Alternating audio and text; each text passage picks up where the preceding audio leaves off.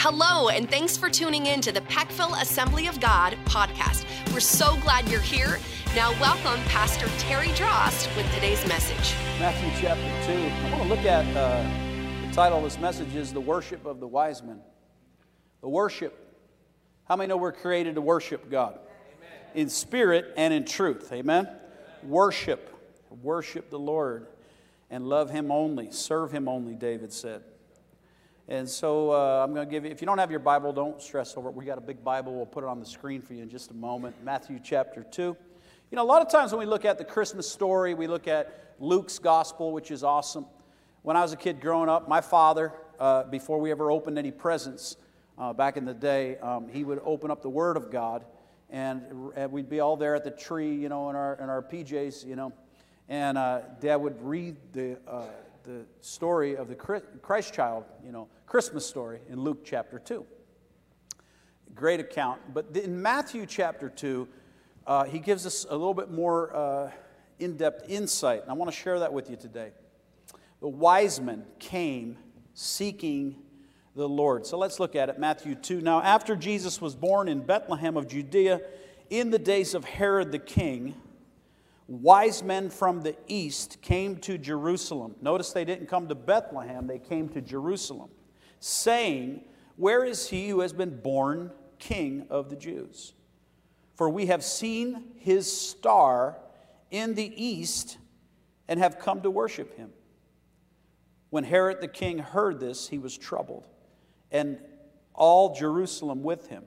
And when he had gathered all the chief priests and the scribes and the people together, so that's like the pastors, the church leaders, all these officials, government officials, Herod the king at that time of Jerusalem gathered them all together, brought them together for a big powwow. It says he inquired of them where Christ was to be born. He wanted to know. So they said to him, "In Bethlehem of Judea, for thus it is written by the prophet. But you, Bethlehem, in the land of Judah, are not the least among the rulers of Judah, for out of you shall come a ruler who will shepherd my people, Israel." Verse 7, then Herod, when he had secretly called the wise men, determined from them what time the star appeared. And he sent them to Bethlehem and said, "Go search carefully for the young child." Notice young child.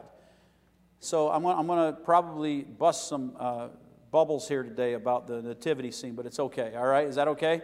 All right, so I'm just going to give you the facts and then you deal with it. And when and when you have found him, don't get all religious on me here now. When you have found him, bring back word to me. This is Herod now speaking. Watch this. That I may come and worship him also. How many of you know Herod didn't want to come and worship Jesus, really? Oh, yeah, he wanted to murder him. He didn't want to worship. He wanted to murder. He had hatred. He was like a messenger sent from Satan, okay? He was a bad guy. We'll talk about him in just a minute.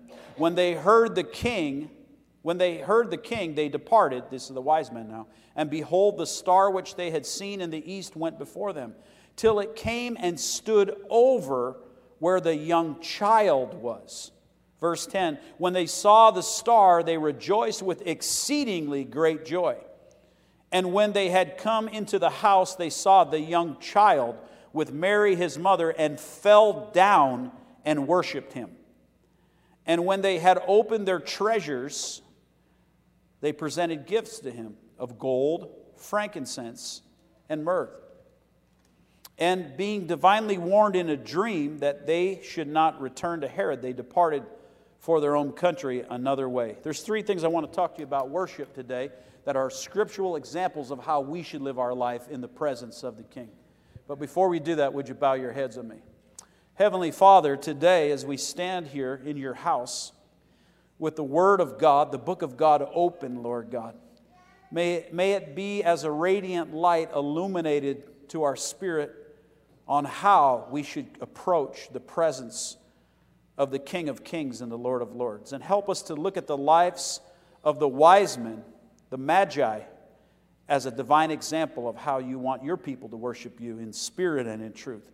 We thank you for the blessing of your word and the anointing and the ministry to follow. In Jesus' name, all God's people said. If you're taking notes today, there's three things that we take from this text. Number one, they came expecting. They expected in their worship. They expected in their worship. Let's look at the scripture. Well, let me just go ahead and say this. The Magi, how many of you know the Magi comes from the root word magos, which was where we get our word magic from? How many of you knew that? Yeah, so they were not from Jerusalem. They were not Jews. They actually were Persians. They were from the Far East, okay? Persian descent. We could talk about these are brilliant, brilliant men. They were into sorcery. Don't hold it against them because, listen, folks, when those people did not know God in those days, and just like people in our world today, 7.5 billion people and growing on planet Earth, not everyone knows God. But I want to say this to somebody here today. We are all born with something innate in us that desires the supernatural. And Satan has always had copycats. He's always had counterfeits. So magos, we get our word magic or magician from.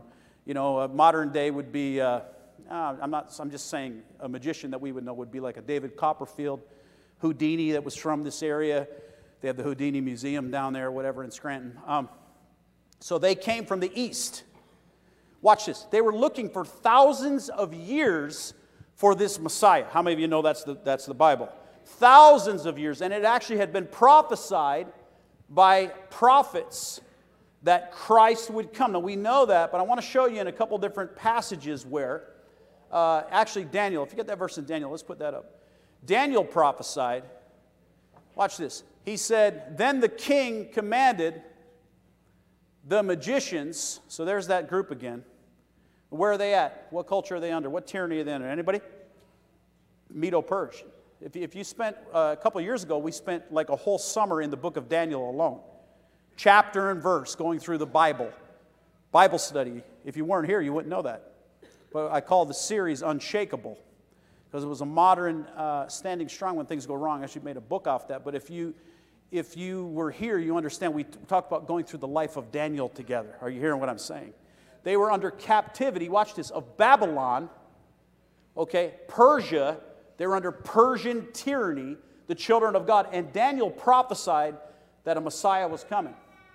Look at it with me. And it says that the king brought them together, and he summoned to tell the king his dreams. So they came in and stood before the king. And the king said to them, I had a dream, and in my spirit is troubled to know the dream. Okay? So who interpreted the dream? Let me say this. Nobody of Persian descent could interpret the king's dream but one Jewish boy named Daniel. Can you say amen? How about the three men in the furnace, Shadrach, Meshach, and Abednego? And then there was a fourth man in the fire, and they never even got singed. Can you say amen? Are you still following what I'm saying? So the Jewish people have been under great tyranny, captivity of the Medo-Persian Empire. For those of you, just giving you a little bit of background here. But these wise men, these magi, sorcerers, magicians, Chaldeans, they came seeking the Christ child. Amen? By the way, he wasn't a baby at that point. He was a young child. And it wasn't a manger, it was a house. Oh, some of you, I got some eyebrows on that one. I don't want to burst any bubbles, but they weren't there. I know they're in your nativity set. You can keep them there like they are mine on my fireplace. Okay? By the time they got word, listen, they got word that Jesus was coming. What happened? That the Messiah was coming. It took them over a 1,000-mile journey, which would have taken, folks, listen, realistically, 9 to 18 months to travel that long. By the way, here's another myth we're going to bust. They didn't come on camels. They came on Persian horses, the most finest, expensive horses in the world. These were not socially unaccepted men. They were actually the scholars, the intelligentsia of the day. Okay? Everybody went to them to find out what the answers were. So they were wise men, okay? There was a reason they were wise men, not wise guys, wise men, okay? All right. When you preach in this area, you have to say that. It's a little sidebar, okay? So, anyway. So they came from the east. They were fortune tellers. And again, you know, if you're in places today where they don't believe in God or they don't know of God, like Africa, we'll be there in a couple weeks, they have witch doctors on every corner because there's a desire for the supernatural. Are you hearing what I'm saying? And they don't know God. They don't know Christ. They don't have a revelation, a transformation of the Spirit, a metamorphosis, as it talks about in Romans 1 and 2. You still with me? And so I want to say this to you. Balaam, how many of you know who Balaam is? So Balaam actually was anti-God. Balaam was sought out by the king of Moab, Old Testament. Now I'm going to show you the very first prophecy of the star. Are you ready?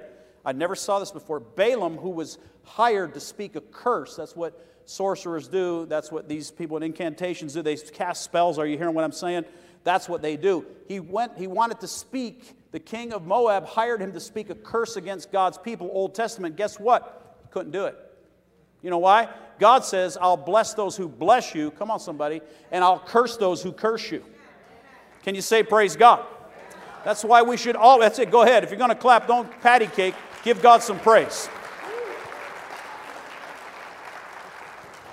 Balaam, listen, was the very first prophecy in the Old Testament of the star. We talk about the star that led the wise men to the manger. So we're going way back here a couple thousand years before this even happened. Watch this. Balaam, and here's the scripture, Numbers 24:17. He says, I see, Numbers 24:17, I see him. Who is him? Jesus. But not now. Look on the screen. Not now. In other words, prophetic. In the future, I see him. This is a wicked man. He is actually the father of sorcery. He says, but not near, a star shall come out of Jacob. Who is Jacob? Israel. Am I going too deep for you? You still with me? Okay. All right. The star shall come out of Jacob. The scepter shall rise out of Israel. Amen? God's chosen people. The apple of God's eye. Amen? And we're grafted in through Jesus. So let me just give you a couple more quick examples about Persian tyranny. Babylonians, Babylon. Queen Esther. Remember Queen Esther? Married to the king. It was God who chose Mordecai and Esther to spare God's people from complete extinction. Are you hearing what I'm saying? Because they were dialed in to God, okay?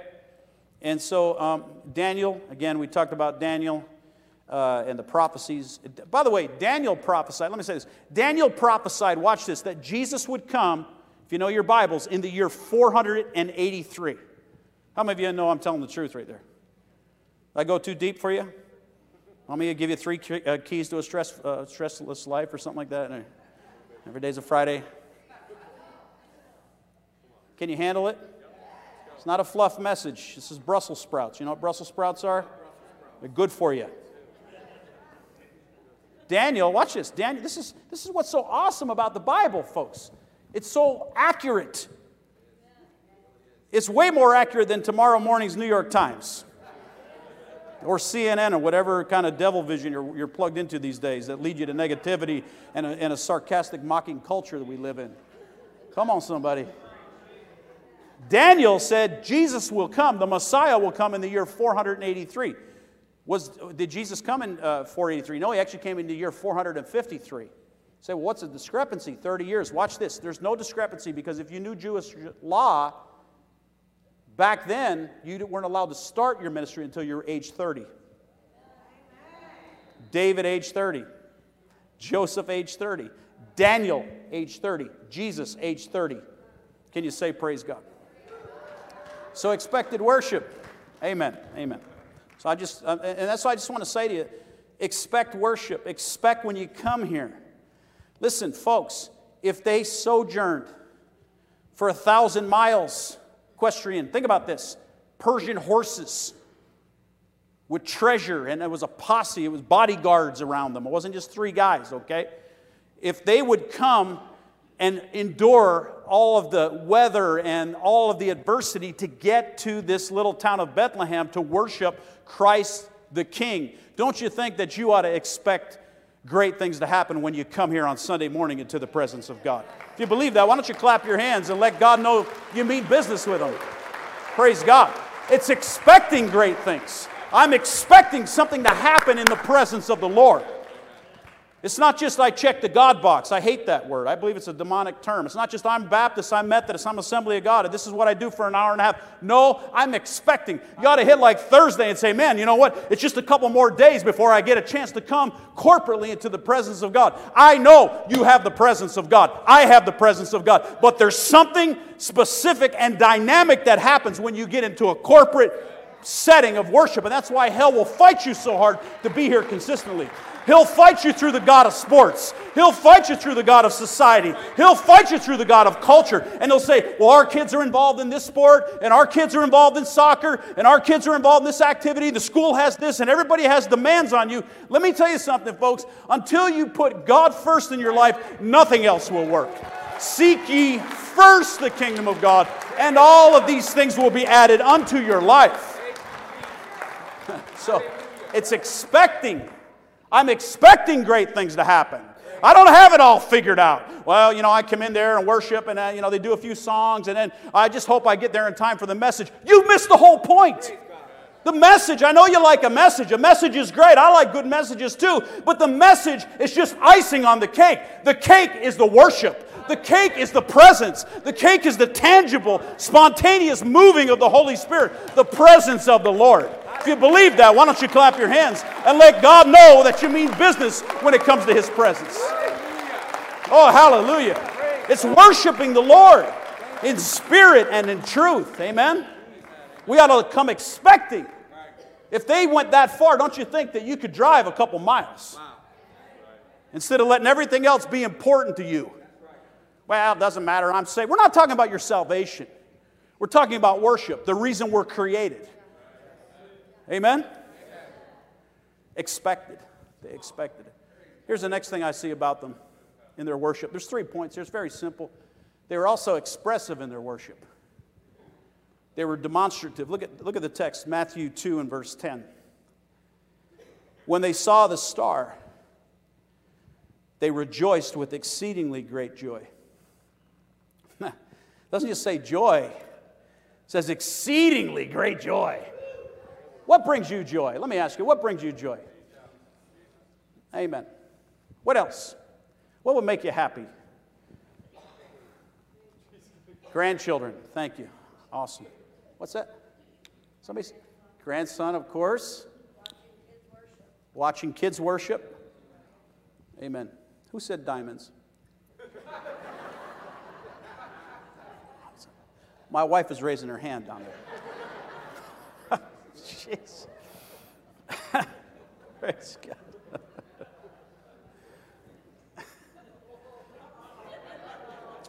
And when, listen to this, listen. Exceeding great joy. And so it wasn't just joy. Listen, if somebody wins the lottery, how many know they're full of joy? Their happiness is really what it is. Somebody's sports team wins the World Series. It gives us joy, right? I'm not saying it's wrong. Don't be overly spiritual on me now, okay? It's okay, right? Things give us joy. Amen? You got an unexpected check in the mail. It just saves so much on your car insurance, okay? 15% or whatever. But don't you think, folks, if these men had joy, exceedingly great joy, that we should have joy too? Again, they're not socially unaccepted. They're the upper echelon of society. These are serious people. They're very accomplished. And listen, they literally waited until the planets lined up before they made their move. And the star appeared because they were basing everything on prophecies. So there's a lot going on in this story.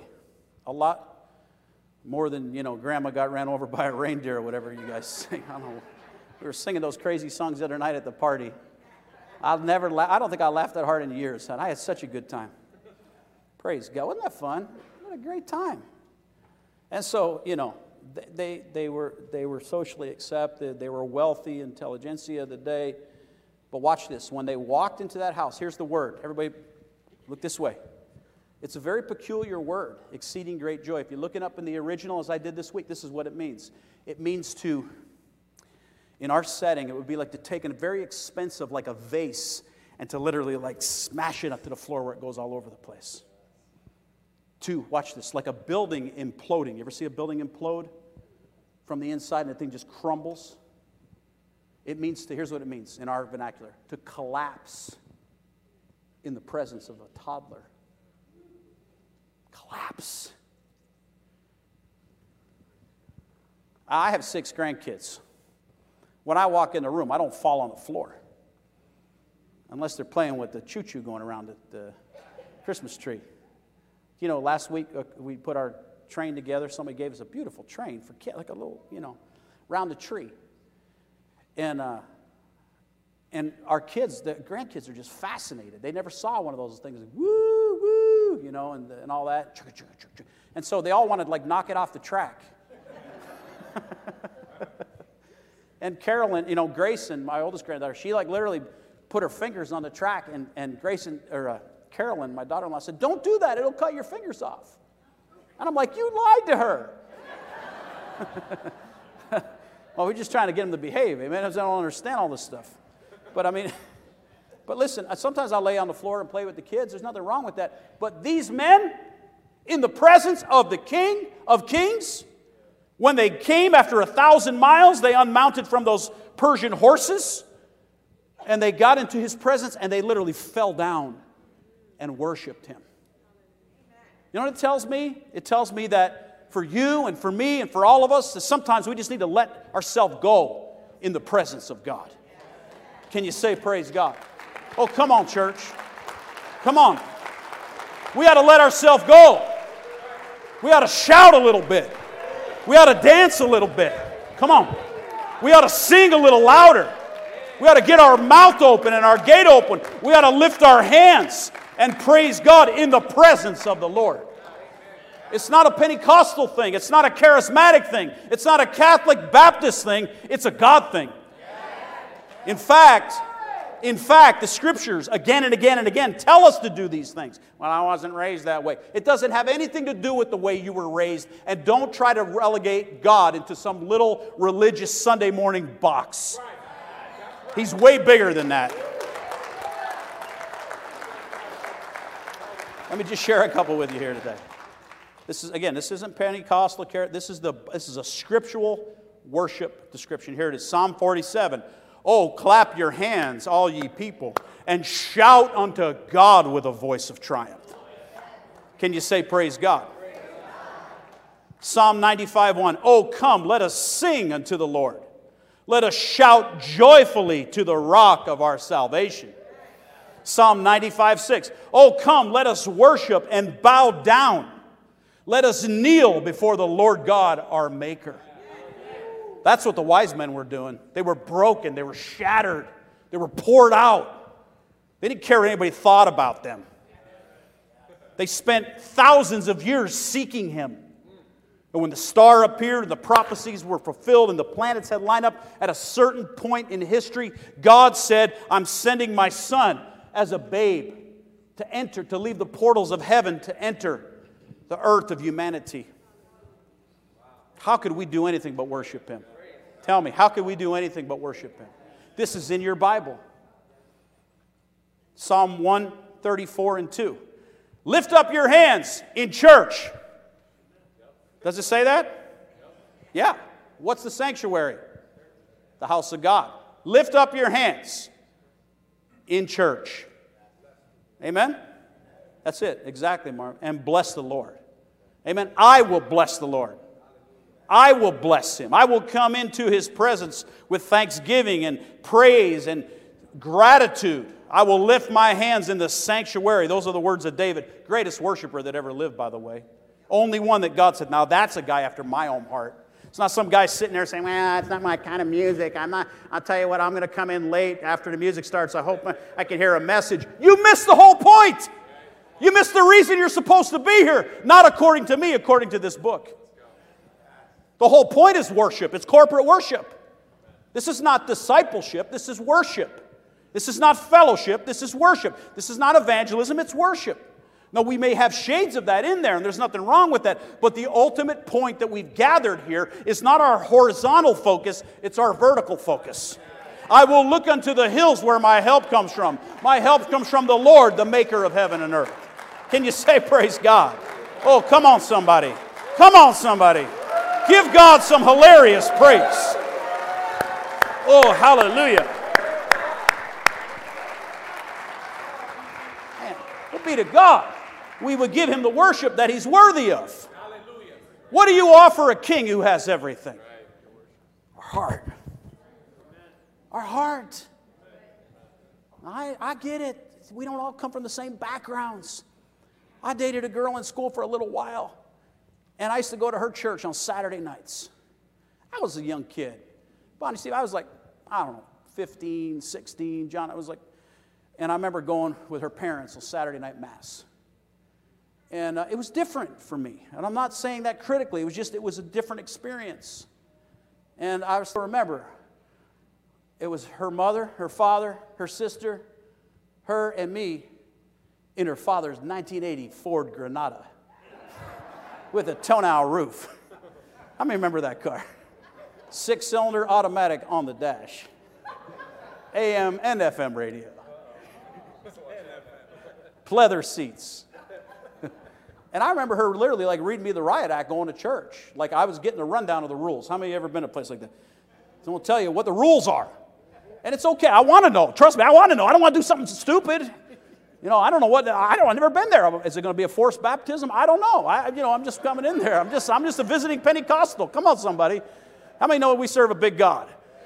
So I come in and she's telling me on the way, now listen, she goes, I'm going to tell you a couple things about church. It's different than your church. I'm like, okay. I'm all kinds of nervous now. I was already nervous. Now I'm getting a list of the 10 Commandments, amen? Thou shalt not. She goes, whatever you do when you come in there. Well, first of all, we're not going to be late for church. We're going to be early. I said, good. She goes, no, let me tell you why we come there early. So we don't have to sit in the front. She literally said that to me. We come early so we can sit in the back. And I'm like, man, we come early so we can sit in the front. Amen. Why do you sit in the back? Well, it's closer to the door. We got to get this over with. Oh, it's okay. You'll see what I mean. It's packed. Back then it was packed. How many of you understand what I mean? Churches were packed back then. Saturday night mass, forget it. It was like standing room only back in the day. And so I was like, okay. So I was there extra early that day. And then it was like, the next thing was, whatever you do, don't take your coat off. And I was like, okay, check, don't take my coat off. And I said, man, it must be cold in there.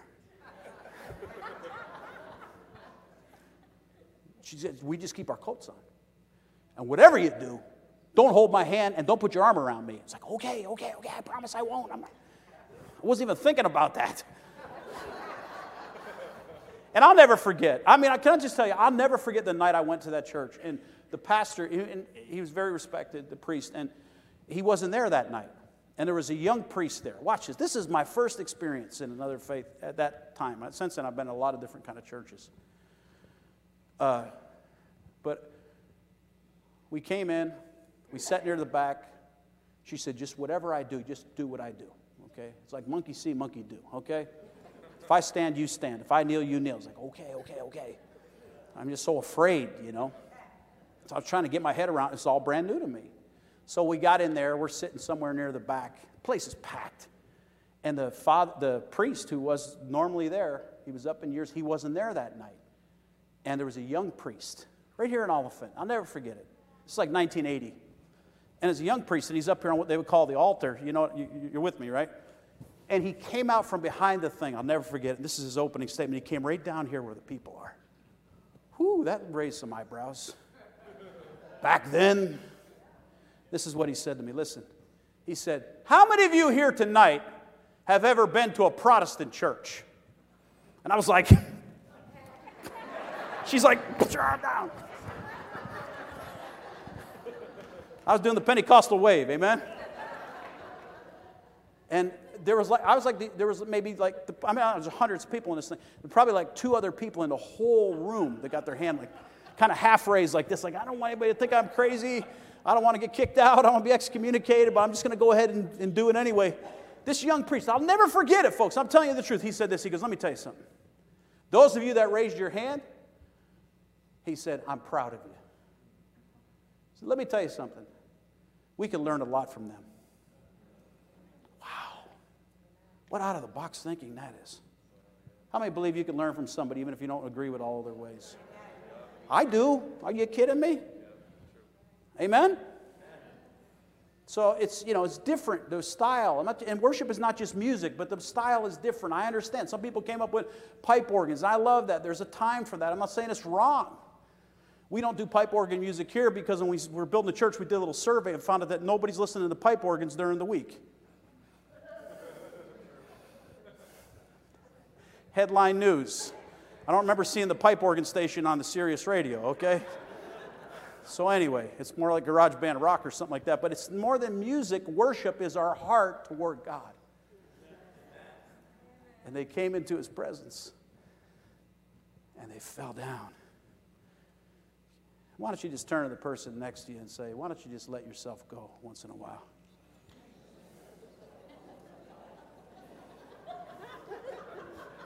I don't mean in that way, okay?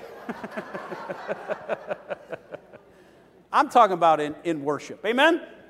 Because what happens is, listen, if I come into church and I come into a corporate setting and I'm so worried what everybody thinks about me, how many know I'm going to be distracted from pleasing the Lord? Really? We've got to quit bowing to the idols of others' opinions about us and get freed up. We've got to shake the religion off a little bit. Come on, folks. We've got to come in and worship Him in spirit and in truth. Wise men still seek Him. They came and bowed down before the child in the house and worshiped Him. Expressive, demonstrative worship. Can you imagine if you spent your entire life and thousands of years before you for generation seeking this Messiah, and now you're face to face looking at Him. And He's a toddler. He's a little guy. Worship. It's just being enamored in the moment. Here's the last way they worshiped Him. They worshiped Him extravagantly. Just look at the text. The Bible said that they brought great gifts from a long ways away. And when you travel, how many of you, when you travel, you take extra money with you, right? Take something, right? American Express, or they used to have traveler's checks or something like that. I don't know. I never had them, but my grandmother told me about them. Good old cash. Something, right? A debit card. I hope you got something. If you're going on a trip, how many know that journey? Think about this now. Just do the math with me. 9 months to get there, 9 months back. That's 18 months worth of treasury plus the gifts they brought to Him. Traveling expenses, right? They brought gifts of what? Gold, frankincense, and myrrh. Here's what they represent if you're taking notes. I hope you'll take notes because that's how you retain things better. Gold represents God's royalty. Frankincense represents His divinity. Frankincense, prayer, intercession, worship, offering up to God, His divinity. Are you with me? Watch this. Myrrh represents His humanity. Christ was anointed even before the cross. Do you remember when Mary took the woman washed His feet with her hair? She didn't care what everybody thought about her. And she took that alabaster box and broke it. It was a year's worth of wages. She poured out over the head of Christ. And it dripped over His body. It saturated Him. And what did the religious people do? What did the tightwads do? You know any cheapskates? Yeah. That's what they said, right, Marv? They said, "Oh, what a waste this was! What a waste! To take a year's salary, a year's worth of a man's hard-earned wages, and to pour it out on his head. What a waste! That should have been sold and given to the poor."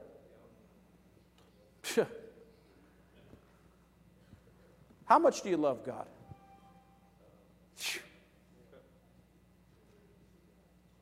Let me ask you a question. Do you bring your best when you come to worship Him? They did. Persia, look at folks, they're rich. The three highest resources they're rich in is gold, frankincense, and myrrh. Are you hearing what I'm saying? lavished it upon him. Lavished it. And again, in my mind, I'm just going to say this. I believe that when they got into his presence, when they got there, that, they had people with them. They had guards that had to protect the treasury, it says in the King James, in the original. That as they knelt down and fell before him, I'm just saying, in my mind, he said, open up the whole treasury. Give all of it to him. All of it. And the guy says, sir, but sir, we need this to get back up. Shut up. Give it all to him. Do you give God your best? Your absolute best? Your time? Time is actually a way more valuable resource than treasure. How many of you know that? You could always make more money. You cannot make more time. But can I just say, I have a confession to make to you today. I've been distracted before in times when I should be worshiping. You ever been there? How about this? How about in your devotional life? Do you always bring God your best? I'm talking about your daily worship to God. Your time in prayer and the Word. Certainly we have a prayer life. I'm assuming that. Or do you get distracted? You ever been distracted? Worship is a reminder to bring our absolute best to God. Extravagant worship. By the way, I just want to say this to you in the area of giving. Why do you think hell fights that so? Judas was the person that made that statement, if you know your Bible, that said, what a waste that was. Judas the treasurer, right? Held the money box. Judas who sold Jesus out for 30 pieces of silver. And it was so guilt-ridden, the Bible said that the spirit of Satan entered him that he literally took his own life. If you want to go to a higher level in faith, I would challenge you to go to a higher level in giving. And I also would challenge you this. Show me one example, and I'm closing. Show me one example where people worship and didn't give in the Bible. You know why? You can't do it. You can't do it. Everywhere they worship, they gave. Listen, you can give without loving, but you cannot love without giving. Don't get nervous. We already received an offering. That's exactly my point. You see how that works? If you love God, you can't help but want to bless.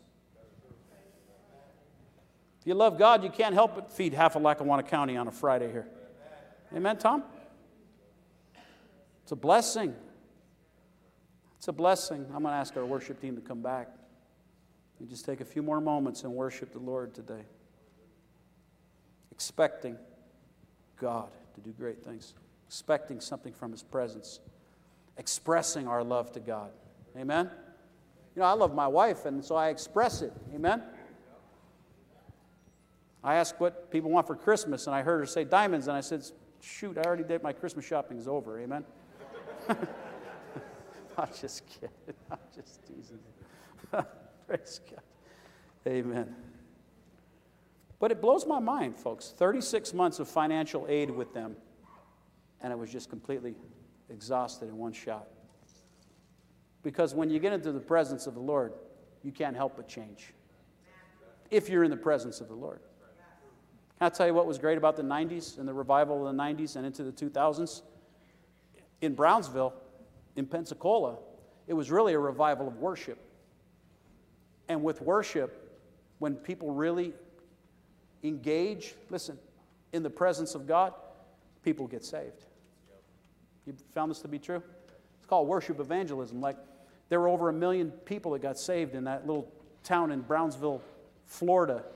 I don't know if the Panhandle down there by Alabama. I had been there 5 times in my life.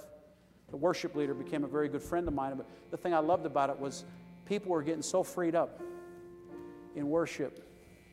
Amen? And where the Spirit of the Lord is, there's liberty. Amen?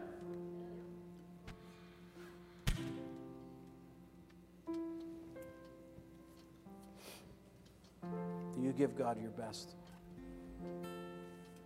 Here's the last thing. Here's the last thing. The Bible says in that last verse, it says that that God came to them in a dream.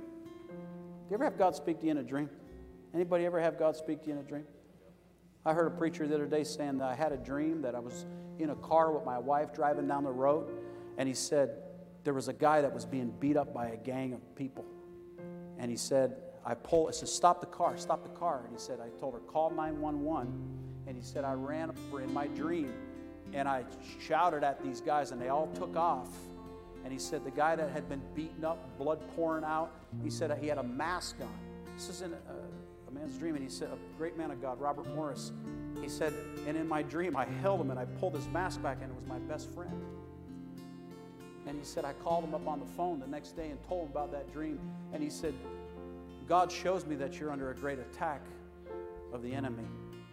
And he said, the man said, Pastor, that's exactly what's going on. He's going through an unbelievable time in his marriage. And he said, because God spoke to him directly, he was able to help as part of the restoration process of the family. And he said, praise God. Here's the thing, and I close this. Here's the thing. These men, until they were in the presence of God, they had to go to everybody else for their answers. It's fascinating to me. Fascinating to me, John. Jessica, it's fascinating. They had to go to everybody else and say, tell me, what does this mean? Tell me, what does that mean? Let's get the prophecy of Micah 5:2. Tell me. What spent their whole life. Watch this. One moment in the presence of God, and God spoke directly to them. Can I tell you something, folks? If you're in the presence of God regularly, not just in church, you shut the phone off and you're in the presence of the Lord on a daily basis, and you're spending time with the Lord and in His Word, God will speak directly to you too. Just like Joe, who was in that last service, he said, when God spoke to me about that couple in that airport, and that man was delivered from alcohol, thank God. Do you bring God your best? So when you worship the Lord, come to God expecting great things. Amen? Expecting to leave differently.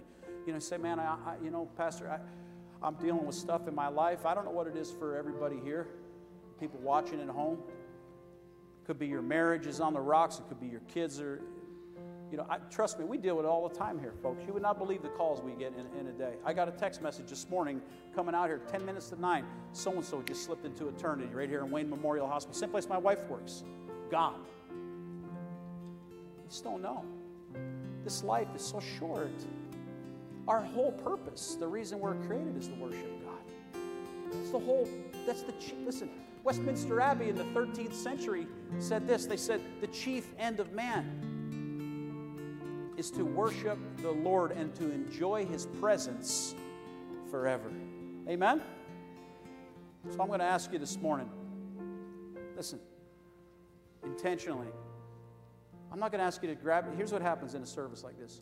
It's 20 after, whatever. We'll start saying, I'm going to get my Bible, I'm going to get my coat, I'm going to get my purse, I'm going to get ready to leave. This is not time to do that right now, okay? This is not time to do that. Let's respond to this message and worship the Lord, expecting things to change when we walk out that door, expecting healing to come in your body when you enter the presence of the Lord, expecting your lost family members to be saved, expecting God to show up in your marriage, in your health, in your finances, whatever it is for you, expecting God and expressing our love for God and giving to Him of our time, our talents, our treasures, extravagantly. Amen? Hey guys, we hope you enjoyed that message. And if you did, take a photo of you listening and tag us on your social. Thanks again for joining us. We love you, God loves you, and may God's richest blessing be yours.